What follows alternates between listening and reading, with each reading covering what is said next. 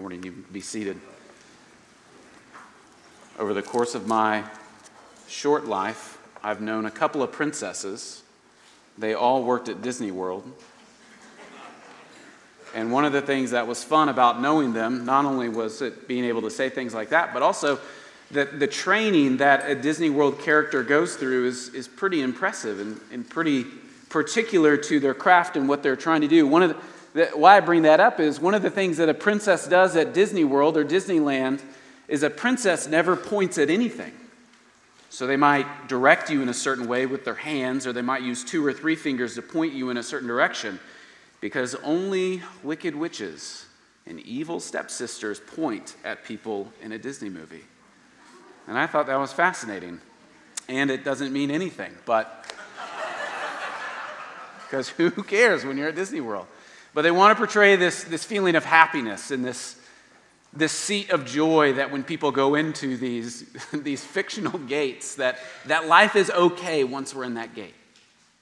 And I was thinking about that this morning when we think about our text together, because there are some passages in Scripture that don't seem easy to consume. In fact, in many ways, they point right at you, whether by conviction or by warning. And our text does that this morning. If you have a Bible with you, I want to encourage you to turn to the book of 2 Peter. We'll be in chapter 2. In the first half of chapter 2, we've been going through a series from 2 Peter called Onward, where the author of Peter himself, is writing to a bunch of churches, and he's encouraging them to hold fast to their faith. But we'll see in our scripture this morning that the reason why he's encouraging people to hold fast in their faith because evil is within their midst. So let me read to you from God's word. The Spirit speaks through Peter when he writes these things. 2 Peter chapter 2, verse 1 says, "But false prophets also arose among the people, just as there will be false teachers among you, who will secretly bring in destructive heresies, even denying the masters who brought them, bringing upon themselves swift destruction. And many will follow their sensualities. Because of them the way of truth will be blasphemed. And in their greed they will exploit you with false words. Their condemnation from long ago is not idle, and their destruction is not asleep. For if God did not spare angels when they sinned, but cast them into hell, and committed them to chains of gloomy darkness, to be kept until judgment. If he did not spare the ancient world, but preserved Noah, a herald of righteousness, with 7 others when he brought a flood upon the world of the ungodly.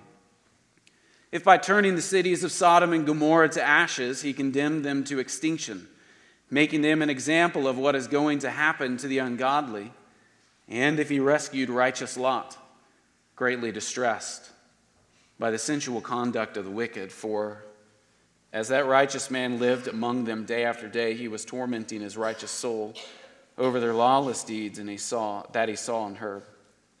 Then the Lord knows how to rescue the ungodly from trials, and to keep the unrighteous under punishment until the day of judgment, and especially those who indulge in the lust of defiling passion and despise authority." This is the word of the Lord to us this morning. Now, the context of our passage is that it begins with false prophets and then goes into false teachers. After Peter was talking about how sure we can be in the word that God gives us, this prophetic word that God gives us, because Peter has not only been a witness to it and the power that comes with Peter being a witness to it, but also it's truly that God himself guided the truth of Scripture. And then in the next passage over, Peter writes that there will be false prophets among true prophets. And this is what it was like in the Old Testament that we would read about. There were false prophets who had come alongside true prophets, and the Lord would guide his people and say, these are the things that you can look out for when you see false prophets. Are they doing it for personal gain? Are their prophecies not coming true? What does their life look like? What are they saying in comparison that contrasts itself with the word of the Lord? And these false prophets were people who were ultimately speaking out of their own mind, in contrast to what Peter told us in chapter 1, verse 20 and 21, where a true word comes from God himself, though it was written by men. So our New Testament parallels these false prophets with false teachers. And this isn't new if you've read any book of the New Testament or other parts of the New Testament.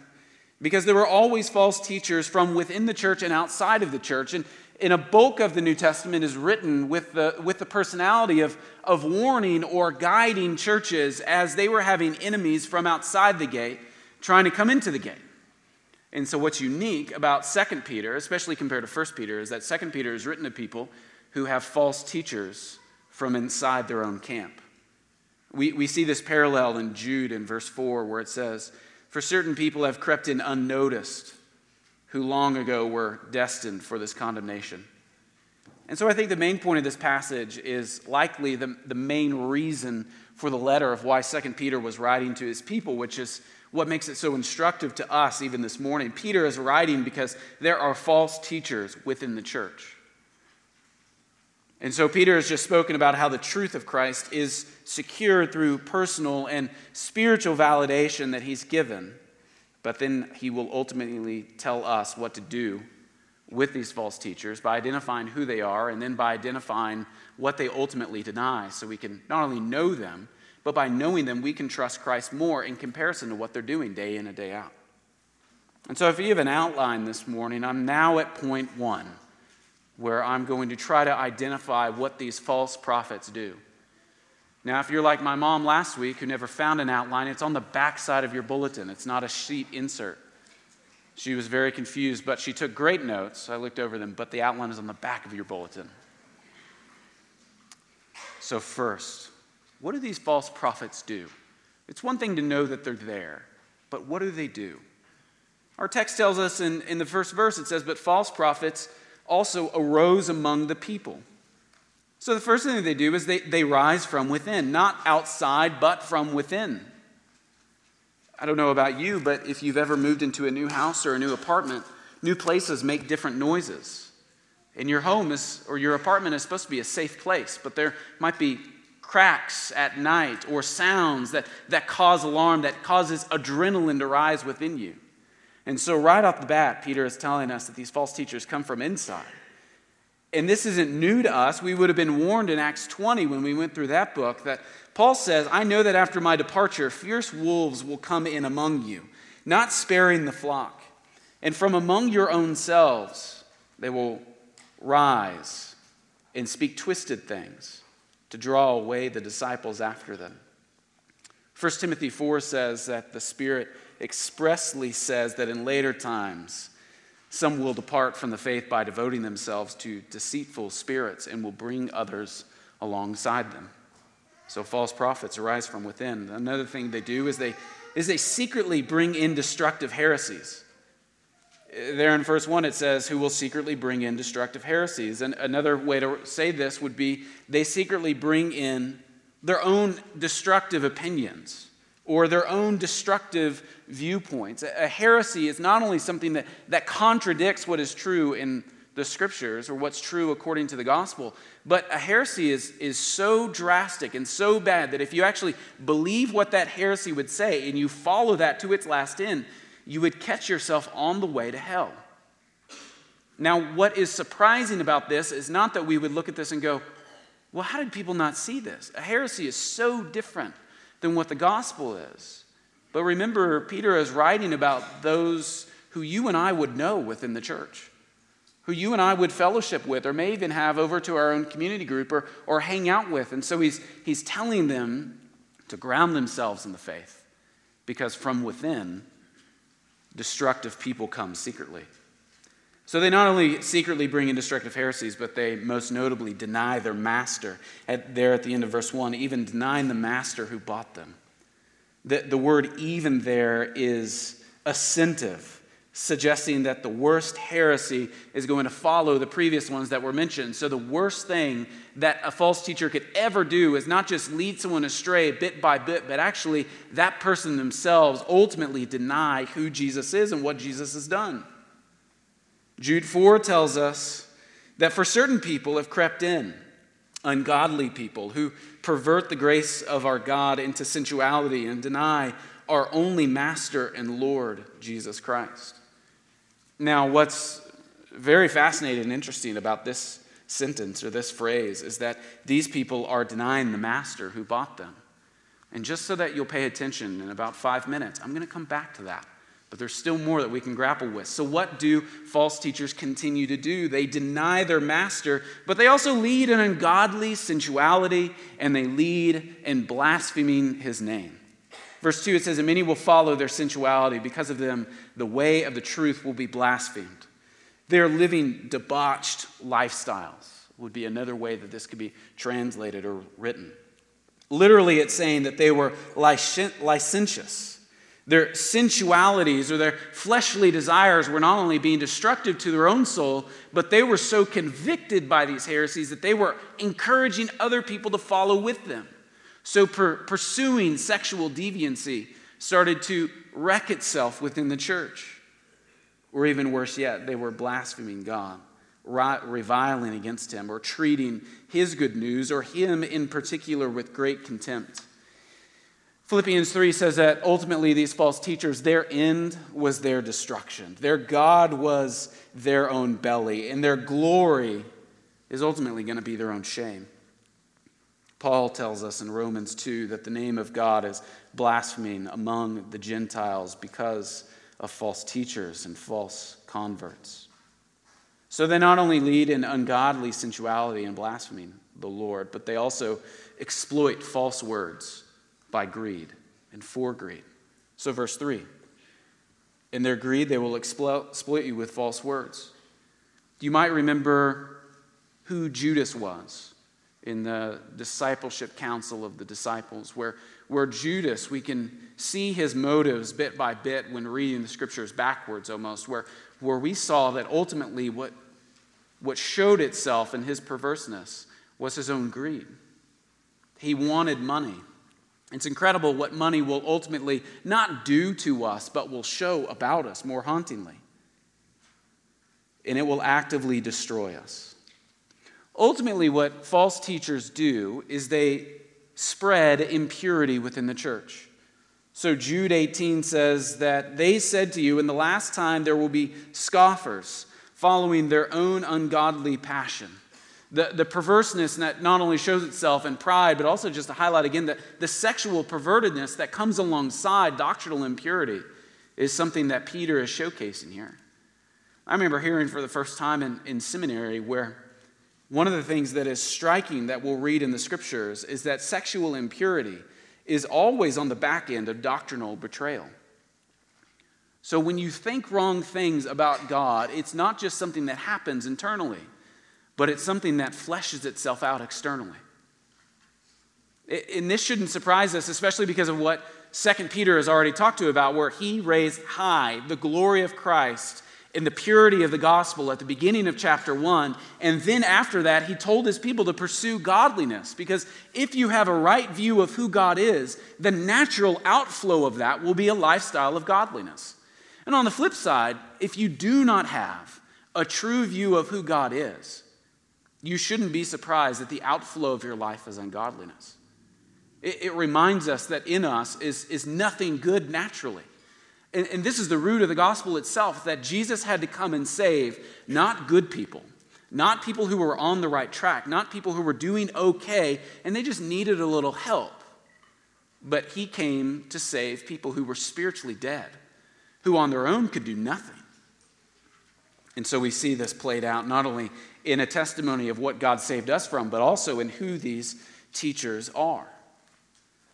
So I think it's amazing what all they do. They're leading people astray. They're going for sexual perversity. They're defaming Christ. But he gives us a little hint, both in verse 1 and then in verse 3, of what's ultimately going to happen to these people.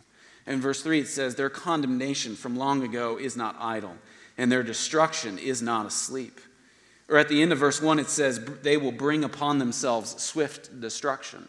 So we remember what the parallel of what Peter is doing. He's paralleling these false teachers in the New Testament from, or for, or against, or alongside, a lot of prepositions there, alongside these false prophets of the Old Testament, where these false prophets would come and ultimately the Lord would in due time destroy them and wreak havoc on their own lives.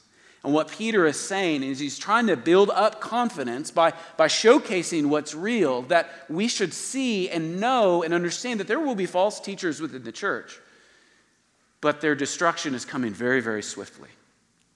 So the question is, why would people follow this?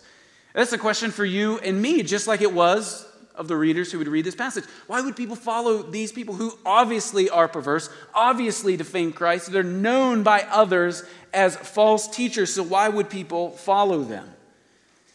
I found a quote by Alistair Begg who says, "People are eager to sign up for something where belief is confused and behavior is excused. It's hard to draw a crowd where belief is defined and behavior is demanded. We know that in many ways, doctrine, the reality of Christ, and who God is will divide us from ungodly people. And that shouldn't burden us because of what our doctrine says about God, but then also what our theology says about what God wants to do for his people.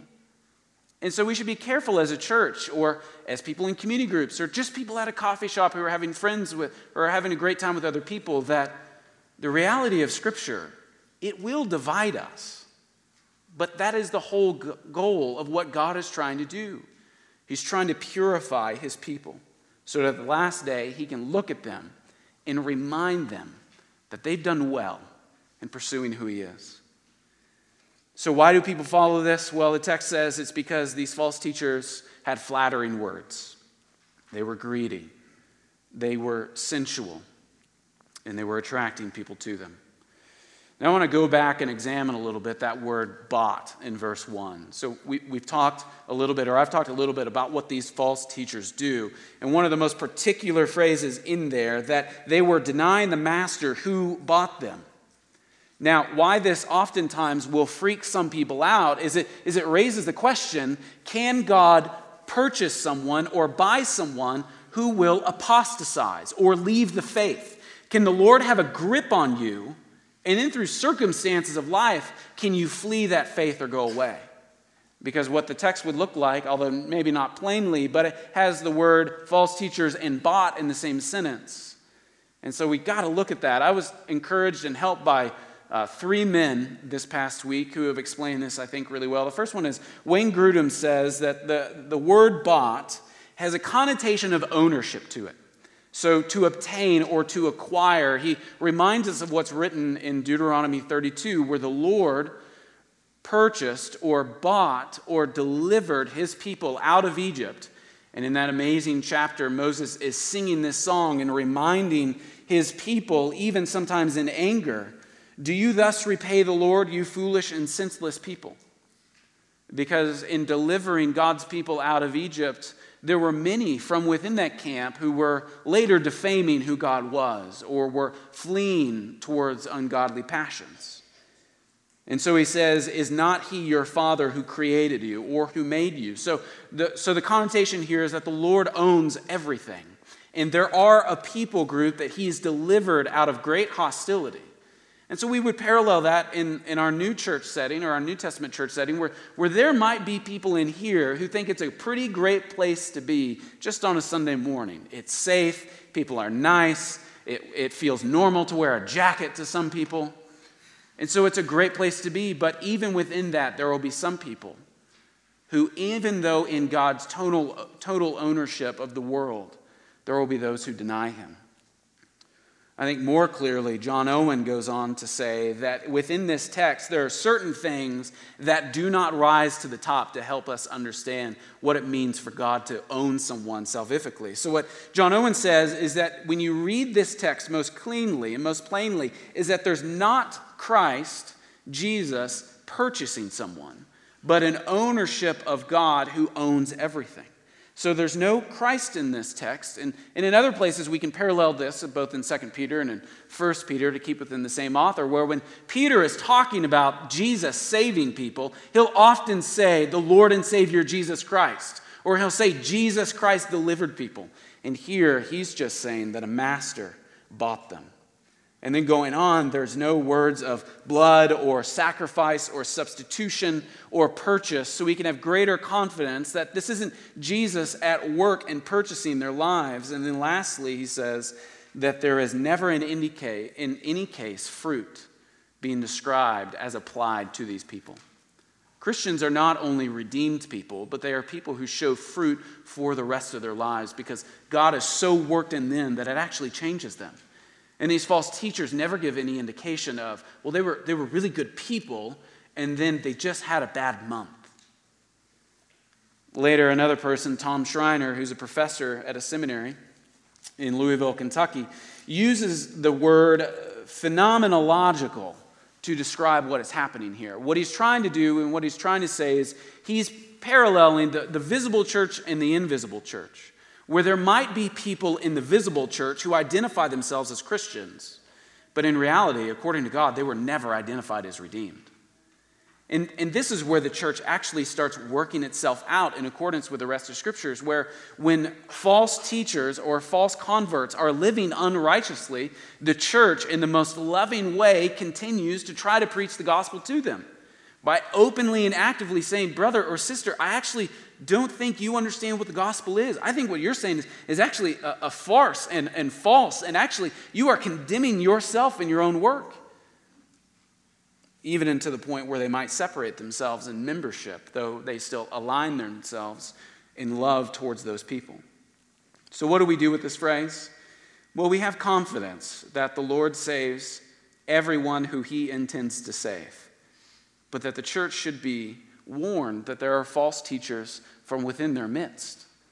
But in all of that, the Lord is still promising and actively building up his own church based on the work of the saints as fueled by Christ in them. So the lesson here is that true church growth is outlined in our scriptures by a growth in purity towards an understanding and knowledge of who God is. So the easiest way that we can counteract or go against what false teaching is to grow ourselves in purity and to hope and build up for the building up of the church. Acts 20, verse 28 says, pay careful attention to yourselves and to all the flock. He's talking to the elders there, in which the Holy Spirit has made you overseers, to care for the church of God, which he obtained with his own blood. So what do false teachers do? False teachers ultimately pollute the flock of God from within by connivingly denying Christ. And their goal is to bring others along. And Peter is writing to this church to encourage them that is happening. But in the meantime, it is actually God who is building up his church, and he is an unstoppable force in doing so. So that's what false teachers do. Now, what do false teachers deny? I think what's so cool and what's so fascinating about this text is Peter actually gives us examples from the past of not only what will happen to these false teachers, but ultimately what these false teachers are doing that makes them so condemnable. So 2 Peter is this intense, passionate last letter where Peter is encouraging people to see things that are true. And by seeing things that are true, they might see things that are not true or hurtful to the church. And the first example that he gives and how we can see what these false teachers deny is he gives the example from Genesis chapter 6.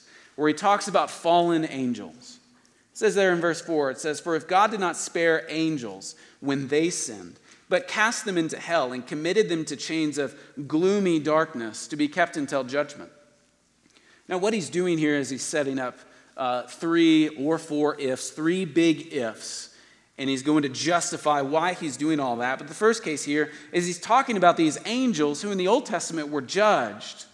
And what's haunting about this is that they were judged because of their actions, and their actions physically were that they found women on earth attractive. And so they went and slept with these women. Genesis 6 verse 2 says, the sons of God, or angels as Peter calls them, saw that the daughters of man were attractive, and they took as their wives any they chose. Truly showcasing what a hard heart looks like. And he goes on to give another example of Noah. If it says in verse 5, it says, for if he did not spare the ancient world, but preserved Noah, a herald of righteousness, with 7 others, when he brought a flood upon the world of the ungodly. Where here, God is reminding us through Peter that God judged the ancient world with a flood and rescued Noah and his family. Now this heightens a little bit because it's just another reminder that the Lord hated evilness so much that even though he desired to preserve a family, he obliterated and eliminated the entire world. So the Christians have believed forever that the Lord long ago flooded the entire world and wiped out mankind, yet preserved Noah and his family and his offspring. And he's saying, if the Lord did this against ungodliness, look at what he's going to do against false teachers. And he gives his final case, or final if statement, where he says in verse 6, if by turning the cities of Sodom and Gomorrah to ashes, he condemned them to extinction, making them an example of what is going to happen to the ungodly. Now, one of the most visibly graphic cases in our scripture where the Lord rains down sulfur and fire on a city, wiping them out completely. The reason why he does that is because they are sexually impure and they are pursuing pervertedness and defaming who God is. And yet the Lord desires to preserve Lot, who he calls righteous. So the relation of the judgment of these false teachers to these false prophets or ungodly people of the Old Testament is what Peter is saying to us is that if he's going to do this, or if he did this to the angels, and if he did this to those around Noah, and if he did this to those around Sodom and Gomorrah, then look at what he is clearly going to do to these false teachers. So to analyze these once again, just look at the angels. What the angels are ultimately doing is that they are denying God's glory. That's why they were punished. They were punished because they were denying God's glory. In verse 1 it says they secretly brought in destructive heresies. So these false teachers are doing the same thing as they were denying God. Jude 6 helps us explain this. And the angels who did not stay within their own position or authority, but left their proper dwelling, he has kept in eternal chains unto gloomy darkness until the day of judgment, or that great day that will come. The second thing that's denied here, when the world is surrounding Noah's call, as he was known as a preacher, these people, or in our case, these false teachers, are denying God's word. 1 Peter 3, chapter 3, verse 20 says, because they formerly did not obey when God's patience waited in the days of Noah, while the ark was being prepared, in which a few, that is, 8 persons, were brought safely through water. So these false teachers also denied what was talked about in the account of Noah, where they brought in destructive heresies and they weren't listening to what true teachers were saying based on the original text of the true prophets. They were leading others, in verse 2, and believing themselves in these false doctrines, that the way of truth is actually offensive, not helpful to the life of the believer.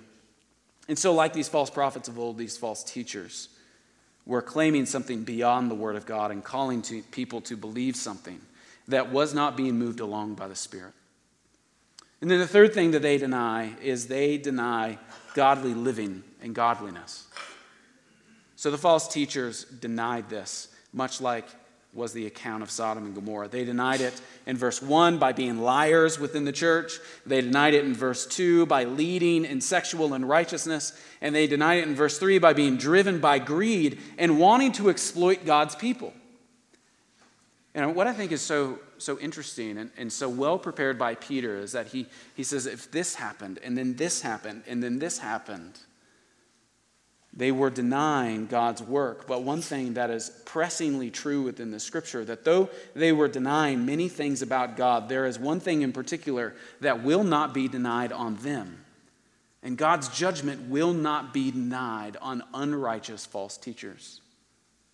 This if buildup shows us that these teachers are truly terrible. And I think what's clear to hear within this word is these false teachers are in the church, but they're bringing destruction on themselves in verse 1. These teachers are in the church, but their condemnation in verse 3 from long ago is not idle. Their destruction is not asleep. The same Lord that we hear about in Psalms, where it says that the Lord is never sleeping. His patience will wind up and end with some of these false teachers. Now, as long as I can tell, we aren't told much of what to do here, but just to know of what is happening. It just says that they're there. So there are many things that take away from this within this text. I think the first one is just an implication of this. We should be really encouraged as a church, even though that there are false teachers in the church. One, because we're not actually upholding this church ourselves, but it's Christ who is building up his church. It's Christ who is purifying and growing his church into a greater holiness to look much like himself.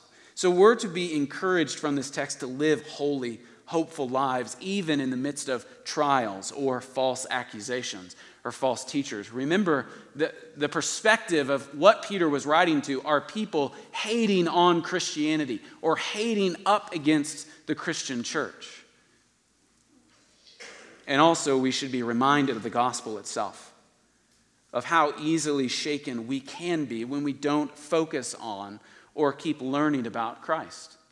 So I love how Peter builds this up. He starts in chapter 1 just reminding us this bedrock truth of who Christ is. And then he goes into what we should expect. But he also says in chapter 1 that he wants to constantly remind us of who Christ is because it's so easy for us to forget.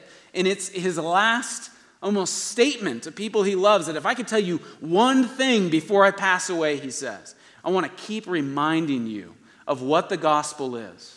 Because in focusing on the gospel, much like a wayward ship would hone in and focus on a lighthouse, we're to focus on what true light is so that we can stay away from darkness.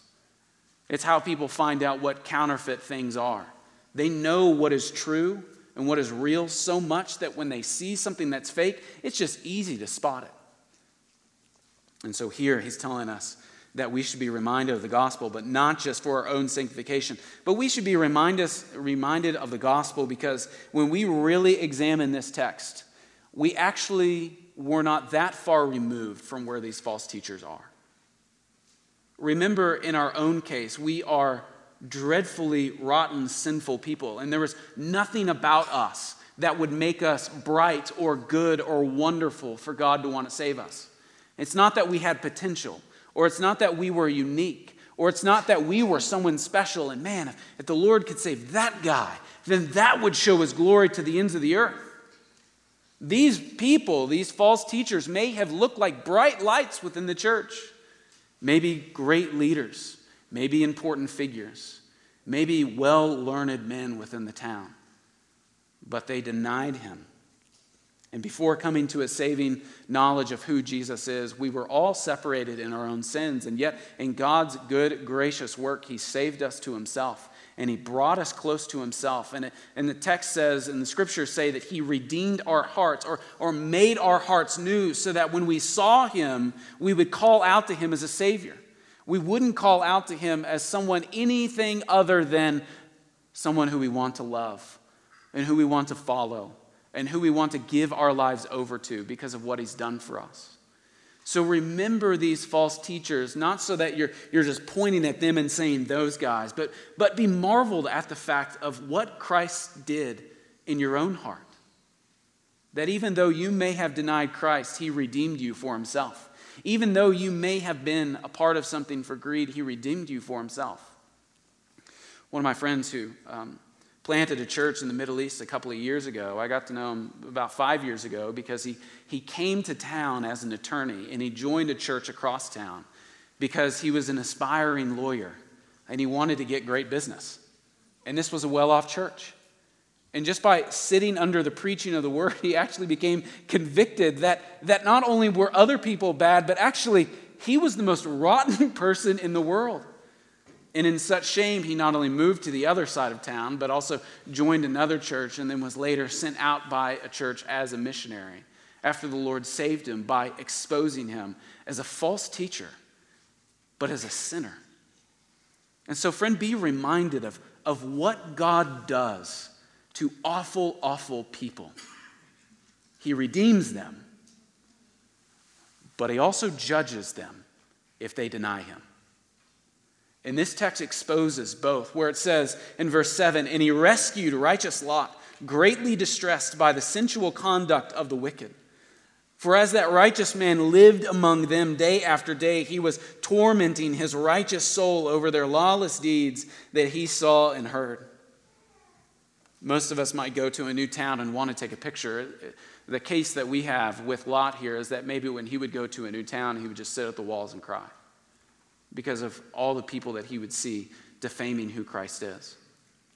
And so we should be encouraged to live a life that is holy and hopeful in God's work for him to return, but also to be reminded of the gospel, not only because it builds us up, because we ought to be reminded of the gospel because it gives us thankfulness because of what God has done for his people. So, what this thing brings up, what this text and this passage brings up, is this final judgment against God's enemies. In verse 4, it says that he would cast angels into hell. And he didn't even spare his ancient world in verse 5, but he brought a flood to obliterate everything.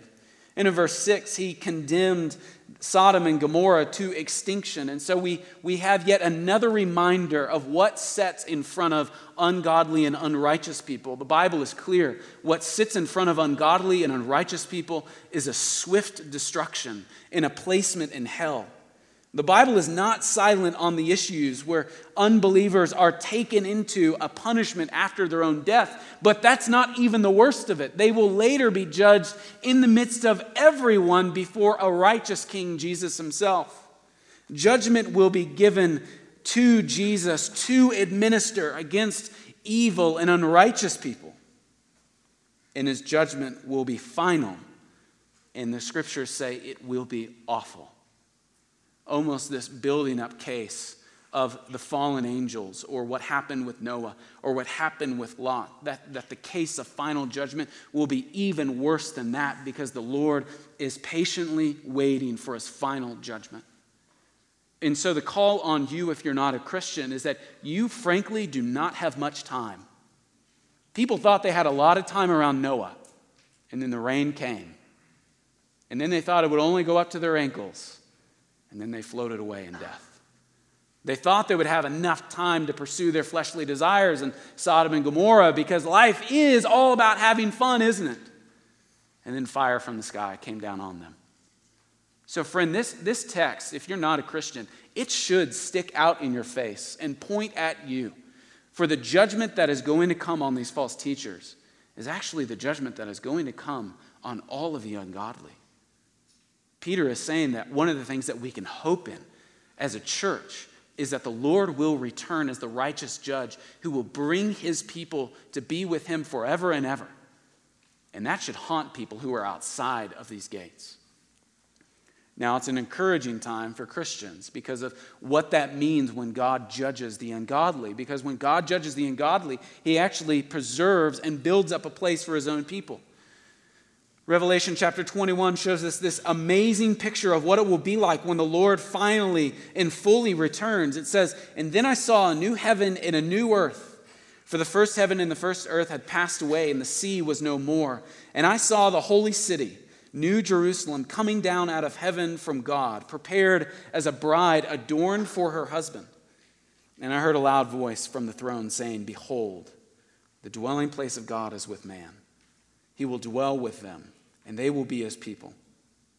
And God himself will be with them as their God, and he will wipe away every tear from their eyes, and death shall be no more, neither shall there be mourning, nor crying, nor pain anymore, for the former things have passed away.'" Peter is writing this letter to showcase what is really happening within the church, but by doing so, he reminds us of what our hope is truly in, and that Jesus is on his throne ruling and reigning, and he's going to come back for his people. In studying this text, I was reminded of an old hymn called "God is Still on His Throne," where it says, "Burdened soul, is your heart growing weary with the toil and the heat of the day? Does it seem that your path is more thorny as you journey along life's way? Go away in secret before him, tell your grief to the Savior alone. He will lighten your care, for he still answers prayer. God is still on the throne. God is still on the throne, and he will remember his own. Through trials may press us and burdens distress us, he will never leave us alone. God is still on the throne. He never forsaketh his own. His promise is true. He will not forget you. And Peter is writing to his people to remind them that Jesus is still on his throne, and that though the world may seem like it's pressing up against them, they have a hope that cannot be shaken. In these words of false teaching, as they're infiltrating the church, Peter makes two promises to his people: that God will punish the guilty, and God will be just in rescuing those who are his.